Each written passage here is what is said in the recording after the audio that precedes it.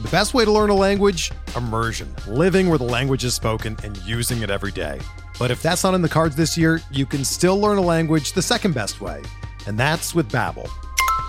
Be a better you in 2024 with Babbel, the science-backed language learning app that actually works. Don't pay hundreds of dollars for private tutors or waste hours on apps that don't really help you speak the language. Babbel's quick 10-minute lessons are handcrafted by over 200 language experts and help you start speaking a new language in as little as 3 weeks.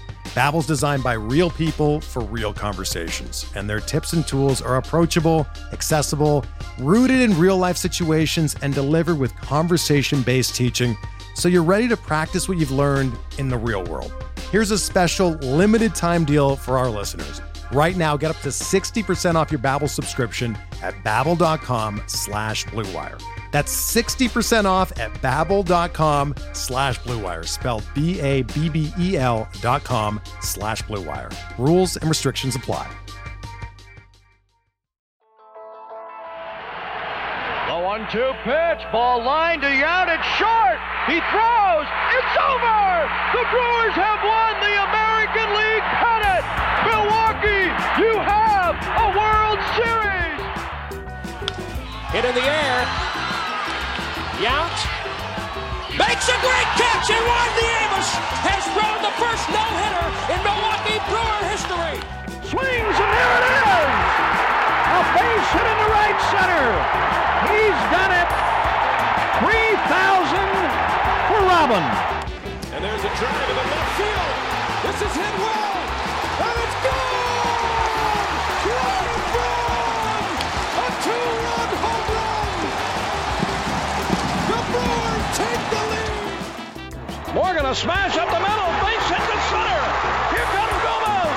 Around third. A throw and the Brewers win. The Brewers are moving on a base hit by Nyjer Morgan. Here it is. Yelich sends one to right center and deep. Get up. Get up. Get out of here and gone for Yelich. You're cruising for a bruising with me, Andrew Snyder. Me, Adam McGee. As we talk all things Milwaukee Brewers for the Eurostep Podcast Network and Blue Wire Podcast. It's all happening, Adam. The playoff race is at full tilt. Overall positive weekend for the Brewers, even if it ended with a sour taste. They pick up a game and a half on the Cubs, as the Cubs dropped 3 of 4 to the Arizona Diamondbacks, and the Brewers took 2 of 3 from the New York Yankees. It's what we tried to manifest at the very end of last week's podcast, and I apologize for not going full sweep. I should have been more aggressive in my vision dream casting, so that's apologies there. The Packers trounced the Chicago Bears. Listen to the recap on Talk of the Tundra, GSBN.info. You can find the information about all our podcasts. We're going to talk about Brewers Yankees. We're going to talk about the big week ahead.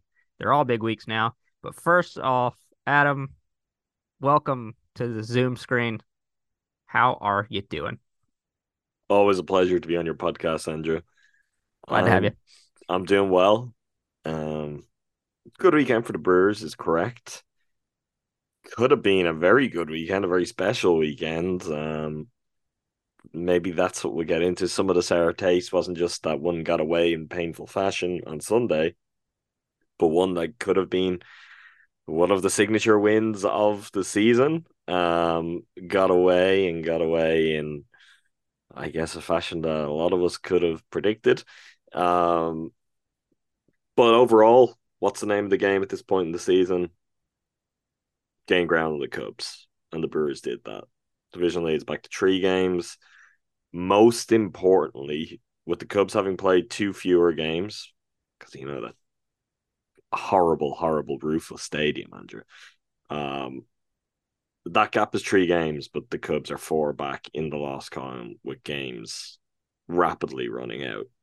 So Brewers are getting close. All we'll take is something like if they had have swept yesterday, if the Cubs had lost another, I think it would have been really close, insurmountable. But hey, that didn't happen all at once, but you could do that over the course of your next 2 series. Couple of series gaining ground again. And I think it's pretty much it. Like, it would take a monumental collapse. So Good work, Brewers. Shout out to my Snakes. Arizona Diamondbacks, Snake Timber. It's back, Andrew.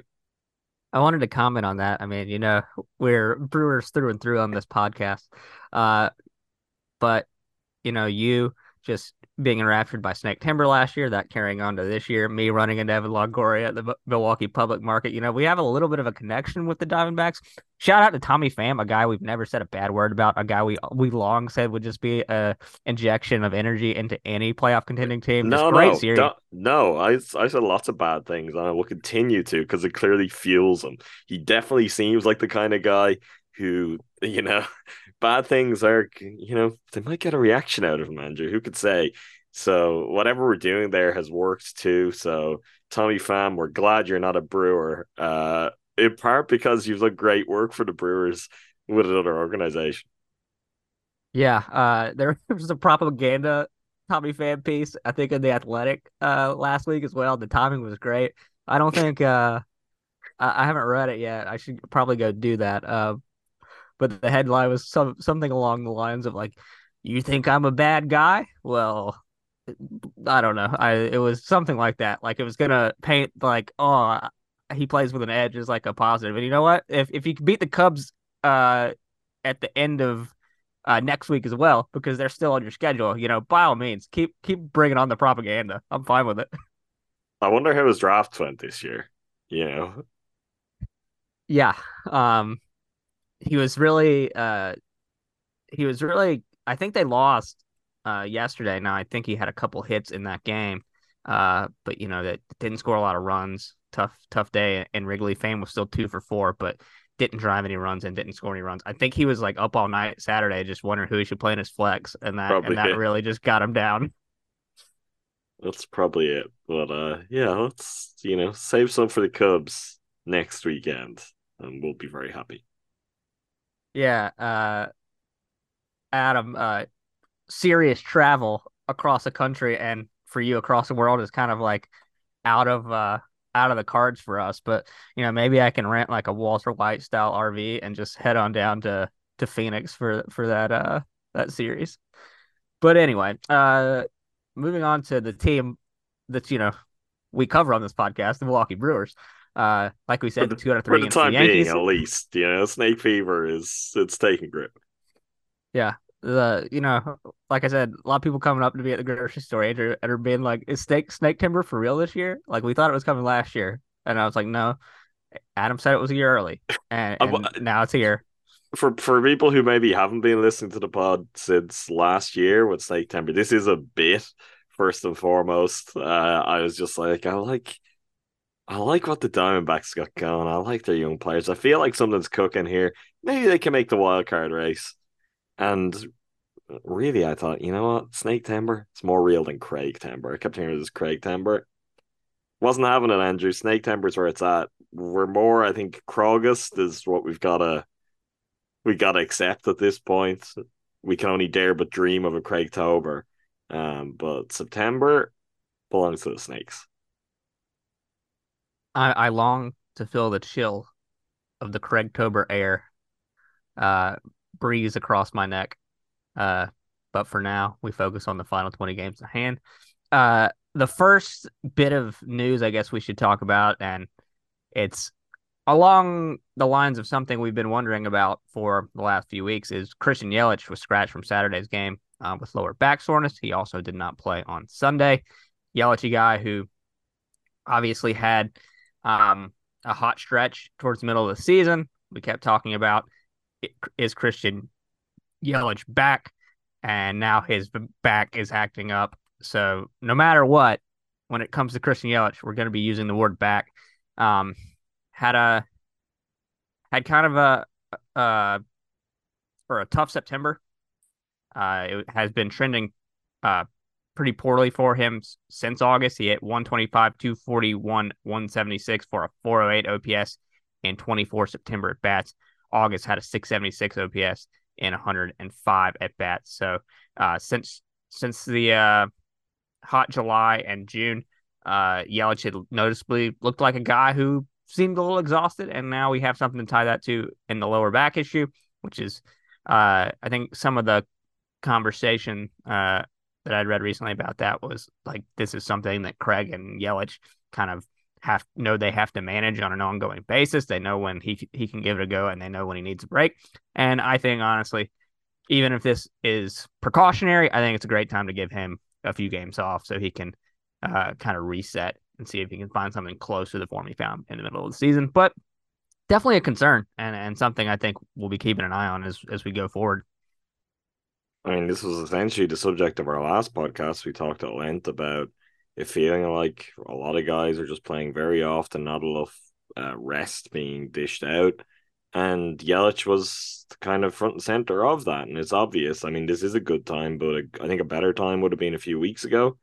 And just managing that a little bit more steadily. I think it's been apparent to everyone. I know it's been a frequent conversation in our Discord that Yelich needs a break. And I don't think the answer is, oh, look how good he looks, and let's burn him out to the point where he's not at that level again. Those numbers haven't been good, but it does feel like he still has been able to come up with timely plays. He's making an impact in a way he wasn't before. But yeah, you want to get him back closer to what he was earlier in the season in time for what looks increasingly like what we hope will be a playoff run. We'll say we'll be optimistic and say run rather than series. So it's good that I guess they're on top of this, and everything Council's saying about it is like, yeah, he'll be back any day. There's nothing major here. We're just kind of on top of this and we're managing it. But I do think they could have been a little bit more proactive, because one way or another, you can't deny that it's got to a place where his back is bothering him again. Maybe they could have got there sooner, or maybe this is just a reality for Christian Yelich, given his history in that department at this point, given how long he's been playing, given his age. I don't know, but I think to everyone, it's been clear he could have done with some more time off a little while ago. And if they do get him back, maybe just dotting in more DH and full days off from time to time is a wise move the rest of the way, because you want the best of him for when it really matters. And as we've seen when he's at his best this season, like, that still is more important than any other player really on the Brewers as to what their ceiling can be if you get Christian Yelich looking like Christian Yelich. So let's hope this helps, but I would like to see them be more proactive than I do think they've been, because this clearly got to a point where he needed the days. And has he just been playing hurt for that last while? I don't know. Yeah, you mentioned age, and me and Christian are a month apart. And I guess that makes you We're guys a month old. apart as well. So, We're old, so we're both there's no we're both doubt about it, Andrew. we're both 31. Sometimes we wake up, our back hurts, and we don't know Could you why. could you play 162 games a season? I think let's see.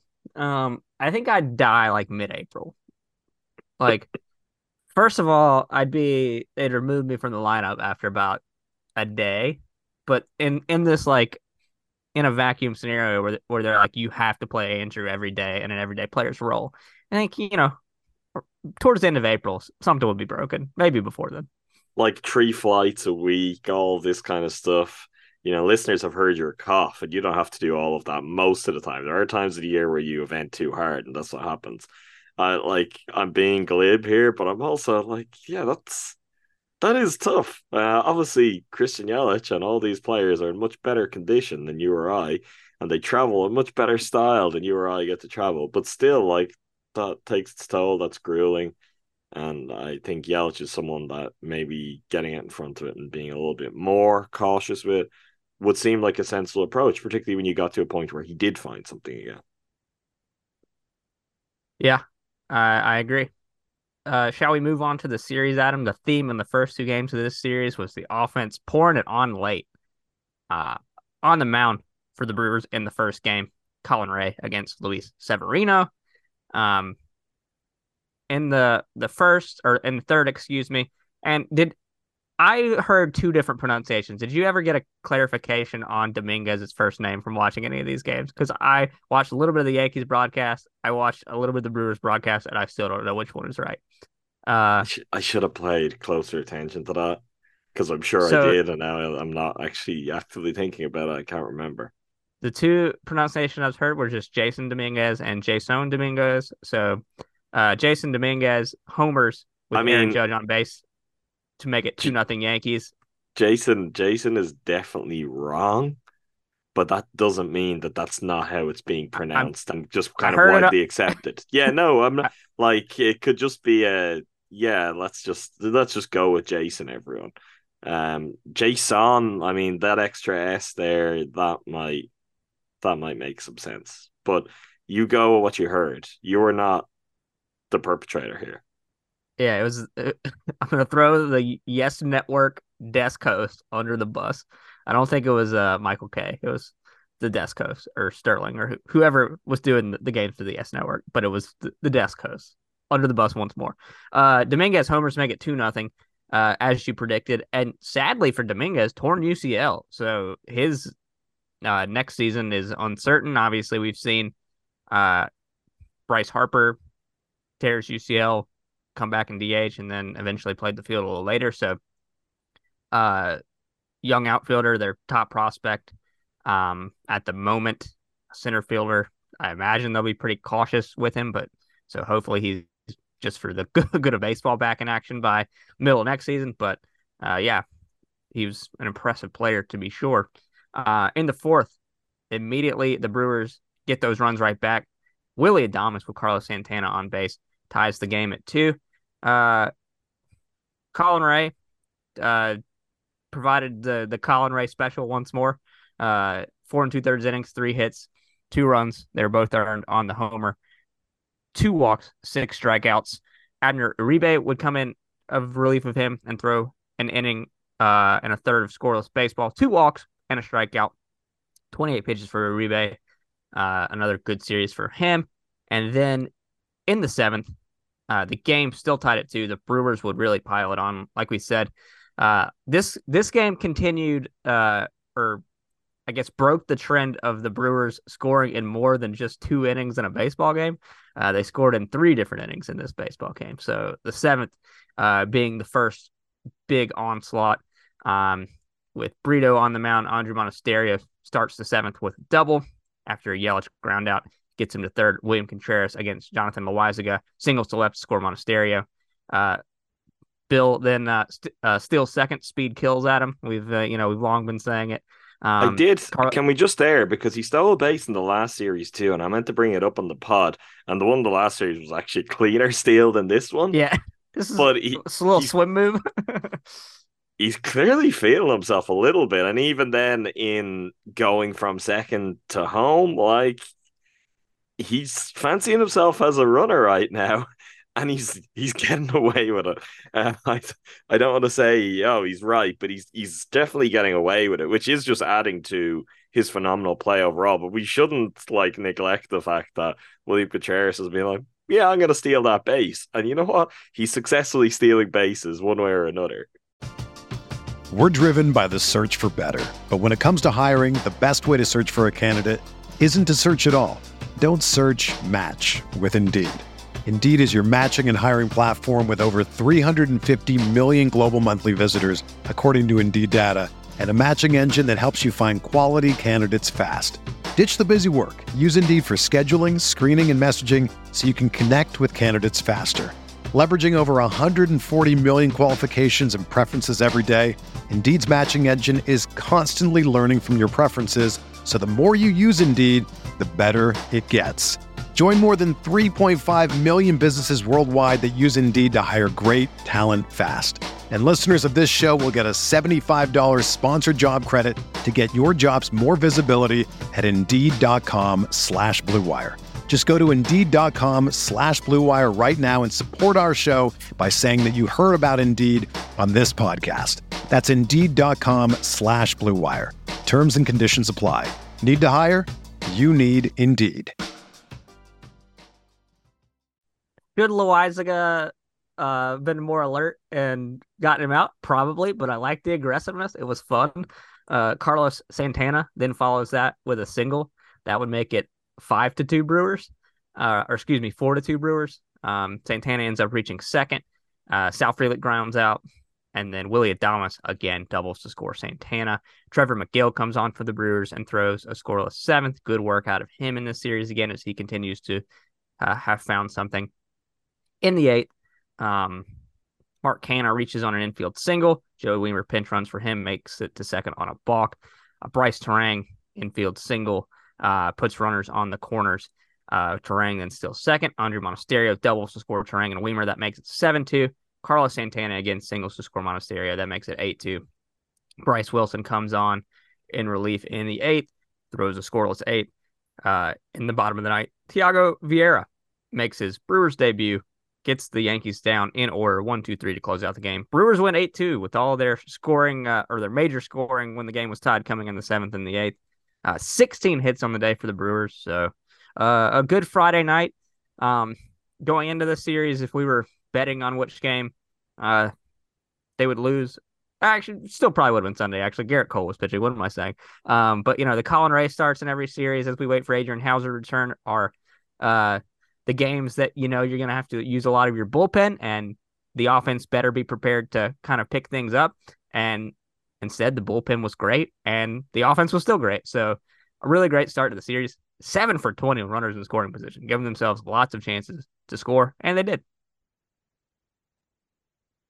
Yeah, I mean, kind of representative of a lot of the games we've seen them have, but in the last kind of couple of months, but nice to see the floodgates open up. Kind of this series reminded me just generally of the Philly series from last weekend. Kind of pretty similar vibes and just these well-timed moments where the game kind of opens up for the Brewers and they take advantage, which I think that's something we probably have to give them increasing credit for. And I feel like they didn't do very well or in earlier parts of the year. But like, if there's blood in the water, the Brewers are able to go and finish the job off now. And that is something that for all of the complaining, I don't know, do we do that much of it? But certainly Brewers fans do about the offense. I think they've got a lot better at taking advantage of meaningful opportunities. Like, it's just part and parcel of how the team is built and of, the nature of baseball. You're not going to do that every day. And there are days where the offense comes up empty and frustrates you. More on that later. But also, I think they're doing a pretty good job of converting in those kind of opportunities, getting runs when need to, and getting wins out of it. Like, it's kind of been a staple of their post All-Star version of themselves, which has had its own ups and downs. But well-timed kind of outbursts, as you said, this was a rare exception where all the runs aren't coming in a couple of innings. They were getting to 3. But still, these kind of concentrated bursts where, they're taking their chances, they're putting things away. So I think they deserve credit for that, and that's something for us to be encouraged about going forward too. I can't remember what exactly it was. One of our listeners posted a stat about like where the offense has been since the trade deadline, and I think it was kind of middle of the pack, so not the like third worst offense in baseball that we'd been seeing for half of a season. So, like you said, there are positive developments there. Bally Sports put up a graphic yesterday showcasing who some of the better hitters have been on this team since August 18th. I know arbitrary endpoints and everything, but it was some class A cherry picking going on there, because it's there's not even 2 weeks, 3 weeks, 4 weeks. It's very random.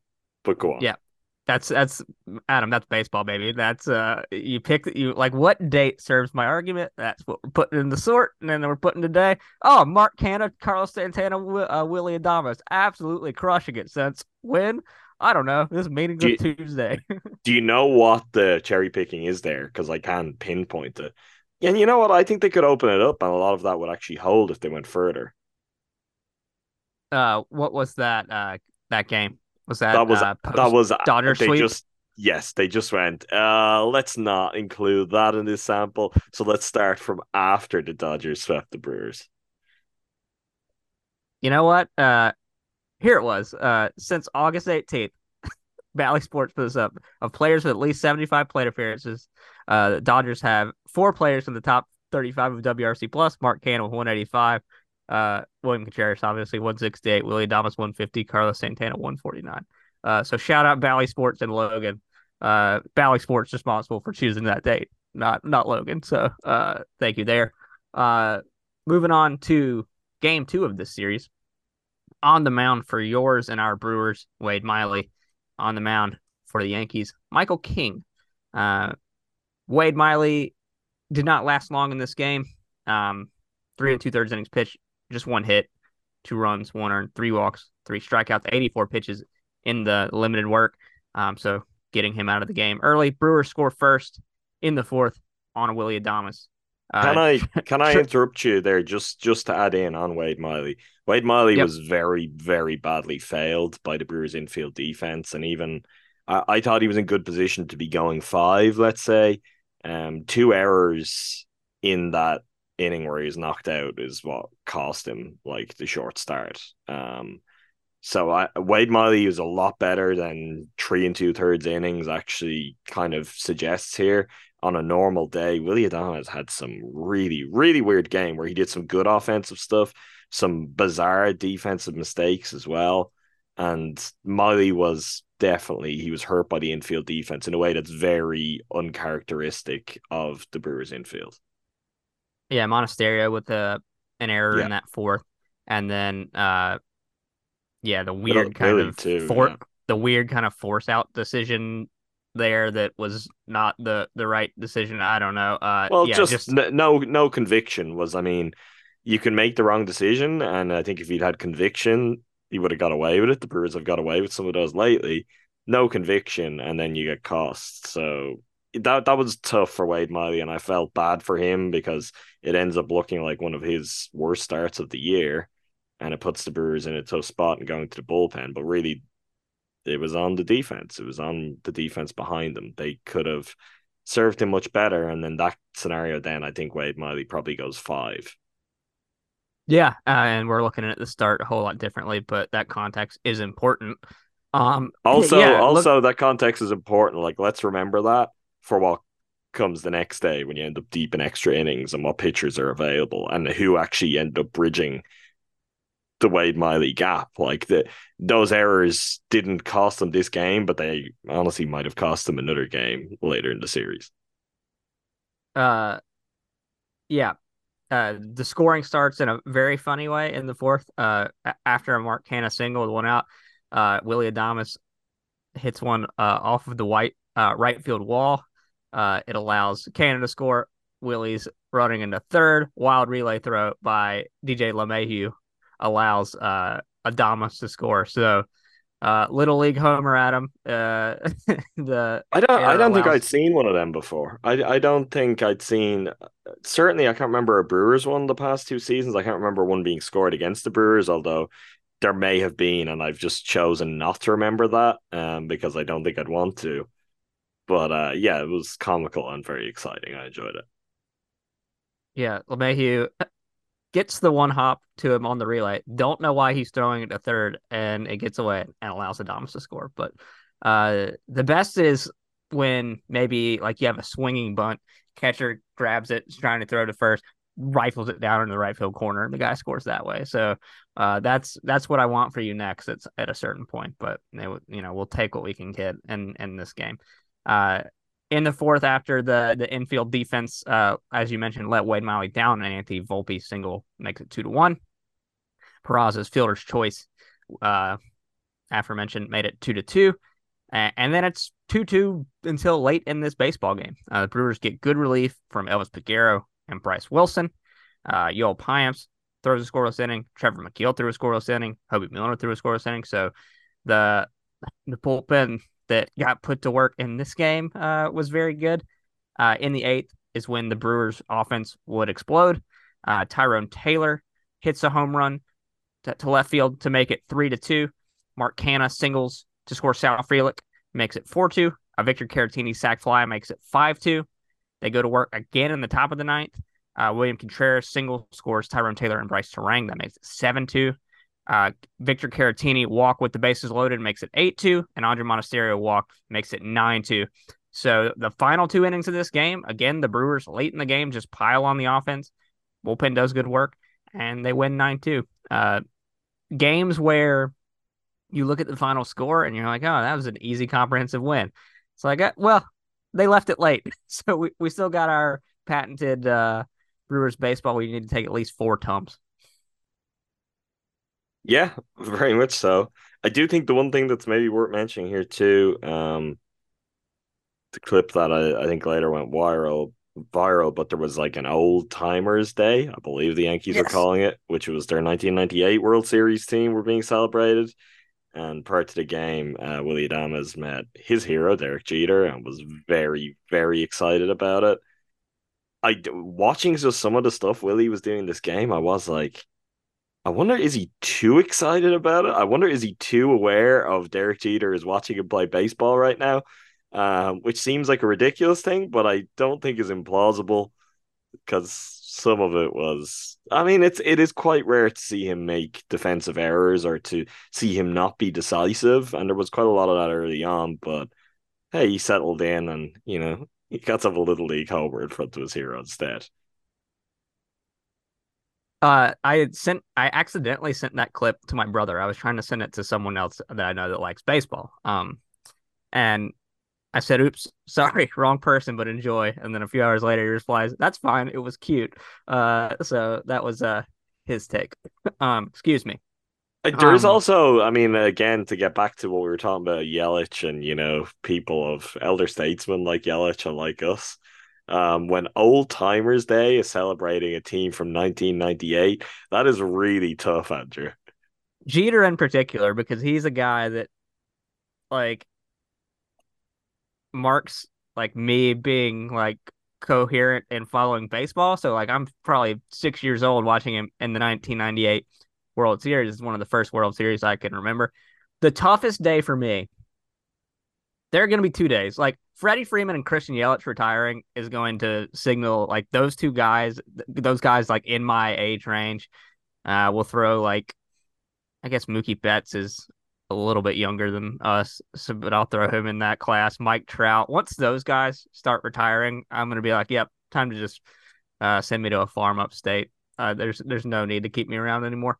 Um, Final game of the series gave us a confluence of or a blending of three different entities, Adam. And if you want to get a really good pitching performance, you need you having all these three together is really important. That's Garrett Cole, that's Corbin Burns, and that's Angel Hernandez. Uh, Burns Cole lived up to my expectations. That being said, the Brewers really made Garrett Cole work early in this game. Like he threw a lot of pitches. He ended up working through it, but for a while I thought he was going to be knocked out in like the sixth, but instead he buckled down. Uh, did throw a lot of pitches early in the game, but eventually settled in as aces do. Figured out how to manage his way through the game. I've not looked at the stats recently, but I would venture a guess that he's probably one of the leading contenders for AL Cy Young right now. Um, I'll look at that later. But facing off against Burns, and it was just zeros. Corbin Burns had a no hitter through 8 innings, and the Brewers didn't score, so he was removed from the game. 8 innings, no hits, no runs, had the 2 walks, 7 strikeouts. Um, just dominant from Corbin and dominant from Garrett Cole. 7 innings from Cole, 3 hits, no runs, no walks, 9 strikeouts. So both guys just absolutely dialed in. Uh, Corbin walked 2 in the 5th inning. That was when it looked like he might have had some trouble. He got out of that jam. At one point in the game, it looked like he might have to exit the game. He sprained his ankle fielding an awkward comebacker to the mound at one point. And yet, it seems like everything's going to be fine there. We haven't heard anything too much there. From the Milwaukee Journal Sentinel, through 61% cutters, generated 8 of his 16 swings and misses there. Burns said, "We made some mechanical adjustments throughout this week. We didn't know how it was going to translate into the game today, but I'd say it probably went a little better than expected. I'll say so." Corbin goes on, "You put a plan together. You stick to it. You adjust if you have to, but we didn't have to do too much adjusting today. Counsell, after that eighth inning, Counsell said he had no thought of keeping Burns in the game past the eighth. Obviously, at that point, he's not going to, he's going to have to get to the 10th anyway if he's going to close things out after the Brewers didn't score in the top of the ninth. So once that didn't happen, I thought the decision to go with Devin was the right one, as there's no sense in like sending him out there when it's past the point of the workload you want for him, and he can't even get the accomplishment anyway. So just a great day for Corbin Burns to start. We'll get to the sourness later, but I'll shut up so you can talk.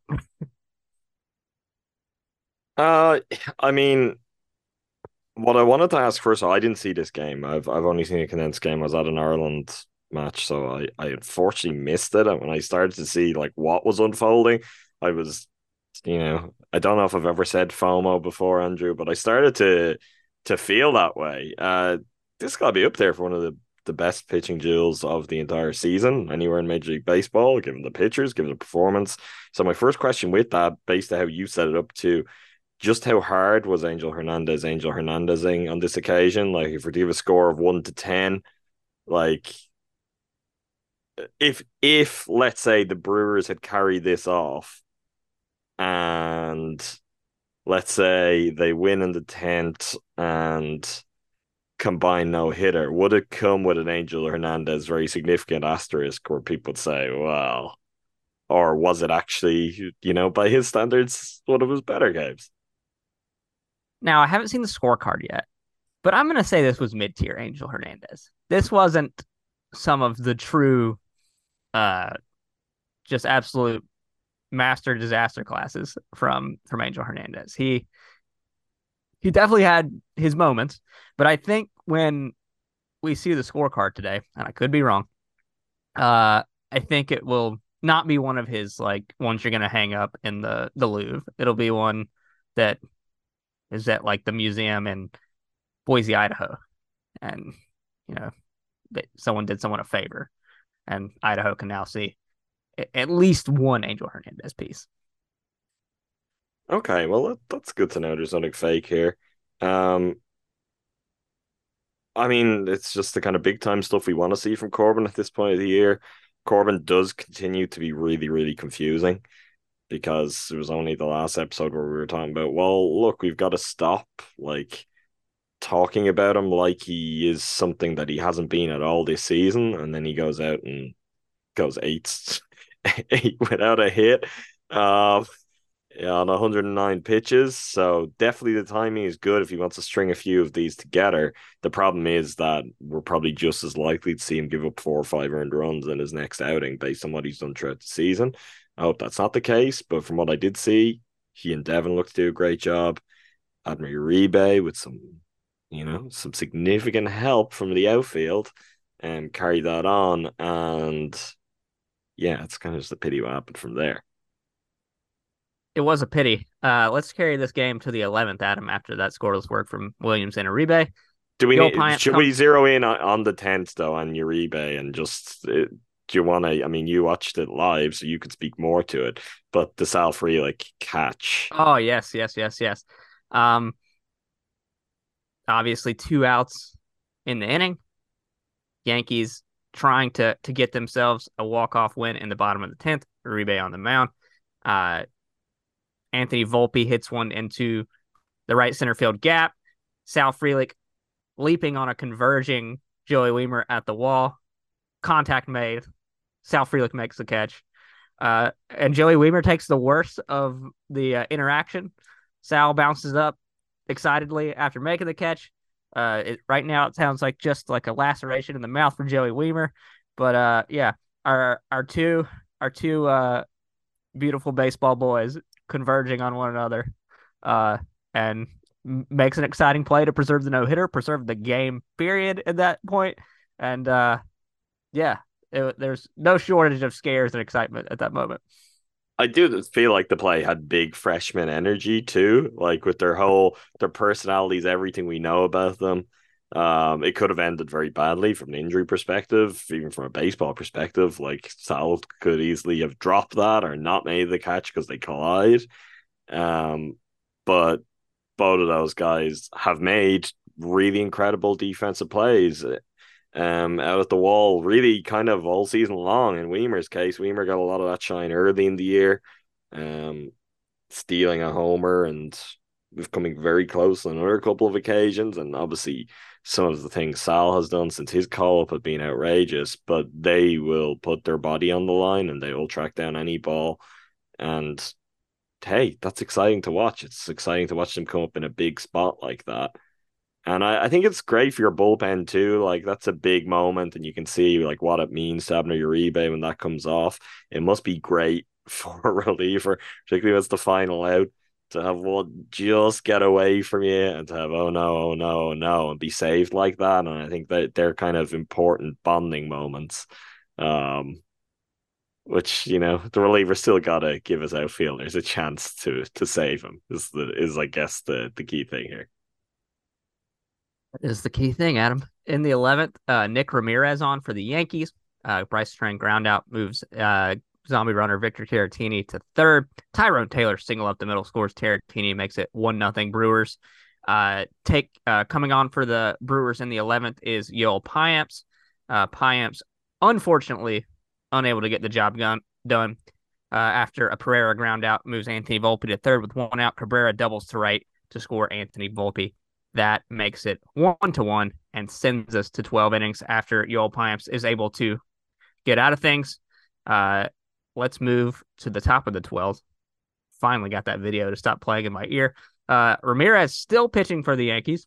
Curious decision by Aaron Boone, as Joey Wiemer performs much better against lefties than he does righties. Wiemer responds by doubling the left to score Carlos Santana, makes it 2-1 Brewers after a Willie Adames fly out to center, gets Wiemer to third. Sliding doors moment, Adam. What if that Adames ball had left the ballpark? Oh, man. Anyway, Andrew Monasterio sacrifice fly scores Joey Wiemer. That makes it 3-1. Victor Caratini strikes out. We go to the 12th. Let's set the scene, Adam. Obviously, Gleyber Torres on second as the inherited runner. Giancarlo Stanton at the plate. Andrew Chafin enters the game. Craig Counsell said after the game he was down to three choices in that situation for reliever. Andrew Chafin, Hobie Milner, and Thiago Vieira. And he went with Chafin. Stanton homers to center. 3-3. Gets out of the inning after that. Still tied 3-3. I think one of the things Adam McAfee tweeted was that he was hesitant to use Hobie Milner, who he would have to use eventually anyway, because of the matchups in the Marlins series, 4 games in 4 days, and he figures to have to use Hobie a lot. I don't like it. I don't like using Chafin in any game of consequence. I don't like using Chafin, period, at this point. It's another failed midseason reliever acquisition, and I get the tough situation he was put in, like you said, by Miley and Ray, both not having long outings, having to get a lot out of your bullpen. But at that point, with everything that game had seen, use a guy that gives you a chance to win and go win the game. In a very tough spot. I'll fully acknowledge that and not be an asshole like I normally am, but that's where I come down on this. Yeah, but the problem is, like, we've given him some credit recently because he strung together 3 consecutive scoreless appearances, which is worth noting. Before that, he allowed runs in 4 of his 5 outings to finish August.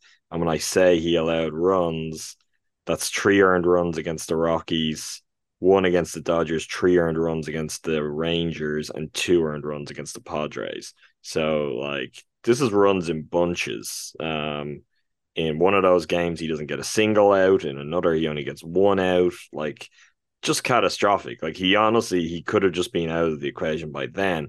But then he builds it up in a way where he's getting into games earlier. There's lower stakes, and we gave him some credit for that. And it's like, maybe you can build it back up. The one thing I will kind of push back against, and look, this could completely backfire, but I think on what Chafin has been doing, how Craig has been using him, and how it seems to have been working, why did the 1 1/3 to bridge the Wade Miley gap not go to Andrew Chafin the day before? Where like you're early in the game, if it goes poorly, you still have time to get back into the game. And also, it's where he has started to look a little bit more successful in that kind of spot. I did allude to it earlier anyway. I do think those two Brewers errors that stopped Miley from going deeper in the game, like that's the difference between potentially having Peguero available here. Craig saying he wasn't available of the three guys he was considering for that inning. I think that's a pity. He didn't pitch in the first game of the series. I know he went 1 1/3, and he usually only goes 1 inning. But I think there's a couple of elements there, which is one, really maybe this is a spot to put out Peguero and try to get your win. And if you're going with Chafin in the next series, well, you're going with Chafin then. But beyond that, I do think the spot for Chafin would have been to pick up after Miley. And if that goes wrong, that goes wrong. And what can you do? You weren't on the verge of winning that game anyway. But giving the ball to Andrew Chafin with a lead in extra innings, like there has been nothing shown to do that. And I know it ultimately doesn't work out for Hobie, and that's how the game goes anyway. But I think like Hobie should get that slot. Thiago Vieira should get that opportunity. He's only pitched once. He did okay. Like you just, I do have more confidence in him, which is a real indictment of Chafin. But it's also then what is the cost of this as well? Because maybe you were slowly building Chafin back up, and you could have had a version of him that's useful. Like that's just tanked again. Like it's just, I know you trade for him for these kind of moments, but he's blown up multiple games at this point. Like the Brewers have generally done a good job of hanging on or recovering, in part because so early on it was apparent, okay, we don't want to use this guy in close games, that he was being put in games where they had a big lead and then he was making it a small lead. He's like giving Devin save opportunities. This just kind of has to be it. Like, this goes into the conversation we had about Brian Anderson last week, and I'm not comparing Brian Anderson to Andrew Chafin because he certainly doesn't deserve that. But it's kind of like I don't know how Chafin is pitching at this point. Like I don't know how you can put him back out there because you just can't trust him in a situation like this. And if that's the case, he should probably just be another arm. Maybe this is where we talked about JB Bukauskas and not necessarily getting a fair shake of it. Would he do better or would he do worse? I'm going to venture that it's kind of tough. I mean, we have seen Clayton Andrews do worse than Andrew Chafin has done, but I don't know if that's kind of a lock. Who knows? Maybe even Clayton Andrews wouldn't do that poorly if he wasn't put out in Pittsburgh, which seems to be the city that haunts his dreams. But I think there's a few elements here. Like, I think Craig could have approached it differently, but also he's on your roster and you're going to turn to him and then he fails. It's not Craig fails. He has a chance to really go and grab this again, and for us to be saying, yeah, Andrew Chafin matters and he's relevant and they can play him. And this is the complete opposite of that now. Well, he talks about playing matchups in the Marlins series with Hobie. Play the matchups in this game. Giancarlo Stanton has a 980 OPS against lefties this year and a 661 OPS against righties. You got Stanton, Kiner Falefa, Volpe, all right-handed hitters lined up in that inning. Just give Vieira the shot and see if it works out. Can I give the Chafin quote too? Because I mean, Adam McCalvy reported it was one hung slider to the worst guy you can hang a slider to. That's what it boils down to. It was one of those things where I wasn't trying to throw it anywhere near the damn zone. It's just a terrible pitch, the only bad pitch of the inning. Like, I respect the candor, but also, I mean, this is not a once off. It's like, if you can't put a ball out of the zone when you're trying to put a ball out of the zone, that's a problem with your command, because we talked about the walk rate when they acquired him. In hindsight, I don't fault the Brewers for the process of trying to acquire relievers with track record and betting on them, continuing to be good. But also, it rang alarm bells in our mind, but I think we looked past it, that a contending team was moving on from Chafin, and they went and got Paul Sewald to kind of replace him in the bullpen. They clearly knew something, and that seems to be blowing up in the Brewers' face. I'm not going to list off the names anymore. Which names? Say that again. Which names? Taylor Rogers, Matt Bush, Daniel Norris, John Curtis. I don't think all of those are the same. Like No, but none I of them I worked out I, I either. do think Chafin is more Taylor Rogers. I think in terms of story and pedigree and where he's at in his career. I do think I know we all want to go to Matt Bush because Matt Bush is just kind of synonymous with disastrous bullpen arms for the Brewers in the past couple of years, but I do think this is more in line with Taylor Rogers. And that he's going to go to San Francisco and be good next year. Yeah, I think that's entirely possible too. Maybe he could be good with the Brewers, but even as you're saying, like there are command issues there, and the Diamondbacks were like, yeah, let's move on here. No thanks. So what does that spell out? It spells out the Brewers saw something and they're like, yeah, maybe we can fix him. When is the time to fix him? Like there isn't a whole lot of time. He's kind of a tough mid-season project. You try your best, but you don't succeed, Adam. Uh, anyway, there was more of this game to play after Chafin pitched. Brewers unable to get a run across uh, in their top of the 13th inning. Um, Hobie Milner comes on in the 13th, gets a strikeout to start the inning, and then Kyle Higashioka doubles to score prayer. Yankees win 4-3. Tough ending to an otherwise very good series. Corbin Burns continues to not get very much run support. 2 out of 3 from the Yankees. Cubs drop 3 out of 4 to the Diamondbacks. Overall, a 3-game lead, and like you said, 4 in the loss column heading into 20 games remaining in the in the schedule. It's crunch time, and we look to the Master Brewer leaderboard. Unless you've got anything else. No, I haven't. I'm kind of curious as to what the next steps on Andrew Chafin are and what the Brewers might look to do there. I guess we see. We'll wait and find out. Aaron Ashby is not pitching great. I know we talked to this last time. I was like, well, you just gotta get the reps in. He's now pitched 3 2/3 innings across 3 games with the Timber Rattlers. He has allowed earned runs in his last 2, including yesterday, where in a single inning he allowed 2 hits, a walk, and a home run, which not great for a single inning with the Timber Rattlers. The Brewers are going to have to do something, though, with Andrew Chafin. And yeah, again, I just like we're talking about the strain that this run and not having days off is going to put on them. You can't have that guy come in and blow a game for you at this point, like a game that's there to win. It's not that like anyone is immune to this. It's like, I mean, they ultimately lose the game with Hobie Milner out there, and that's fine. It's like it can happen, but there's a track record at this point of him just getting blown up when he goes out there, and it just can't continue. Yeah, I mean, you can throw guys on the IL for anything nowadays. Uh, Matt Bush had bruised ERA several times on the season and was able to be placed there. Anyway, going to the leaderboard,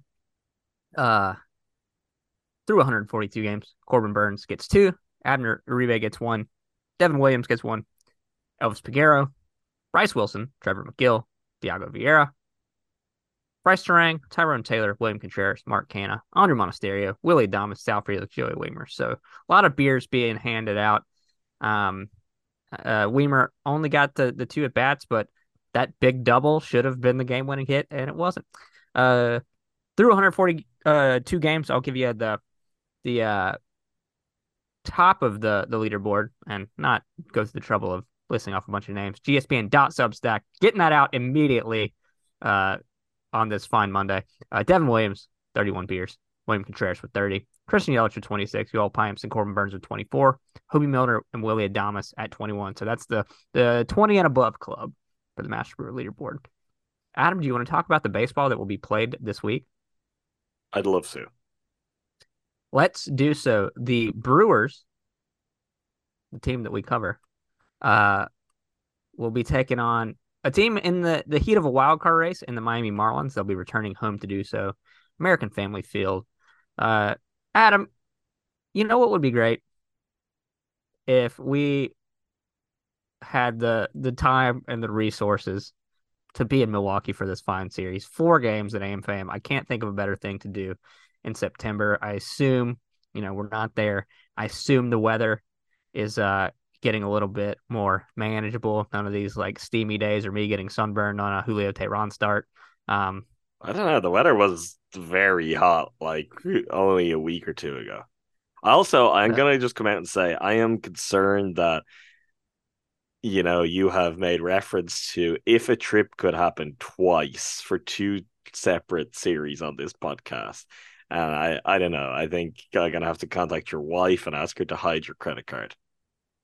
no, I already had to uh can't cancel a non-sports related trip.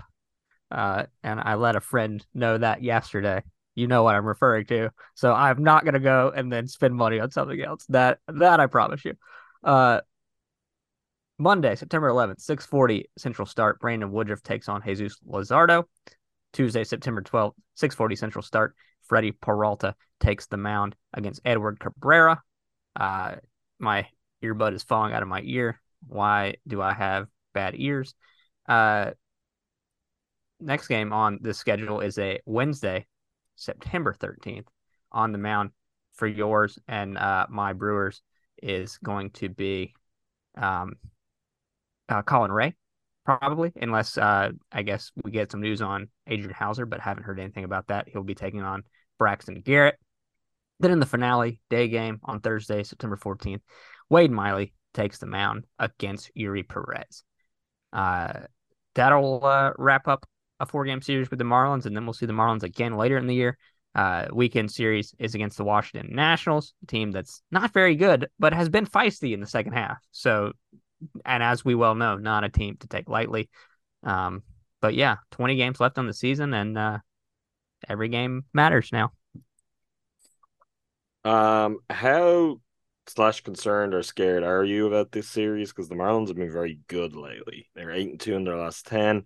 There is a 4-game sweep of the Nationals in there, which we can discount slightly. But hey, sweeping a 4-game series is always impressive. And since then, they have won series against the Dodgers and the Phillies.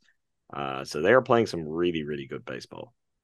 Yeah, it's one of those things where part of you uh, is concerned that they come in on a hot stretch, but the other part of you is wondering, okay, is this going to bounce back to some sense of normalcy? Like, how good is this Marlins team? Minus 46 run differential. So, like, is how much of this is them clicking on, or how much of this is just random variance? But like you said, 8-2 of their last 10, in the midst of the wild card race. I guess, just for reference, we can take a look at that. So right now, Phillies are in that top wild card spot. Cubs are in the second spot, and then the Diamondbacks are in that third spot. Marlins just a half game behind them. The Giants are 1.5 games back. The Reds are 1.5 games back as they've started to find some struggles. But yeah, like the Marlins have a lot to play for, as do the Brewers, and I expect them to put up a fight. I'd love 3 out of 4. Uh, Maybe a split is in the cards. Who knows? I think Brandon Woodruff getting this series started off on the right foot by doing what Brandon Woodruff does will go a lot do a lot into making me feel better about what the rest of the series will be. As you mentioned, the Cubs go to Colorado before their next date with the Snakes. Maybe we can get some course field weirdness and they lose a game or two to a team that they have no business losing to. Jameson Taillon's confidence gets wrecked irreparably by giving up 10 runs in the getaway day game. I don't know. Lots to consider, Adam.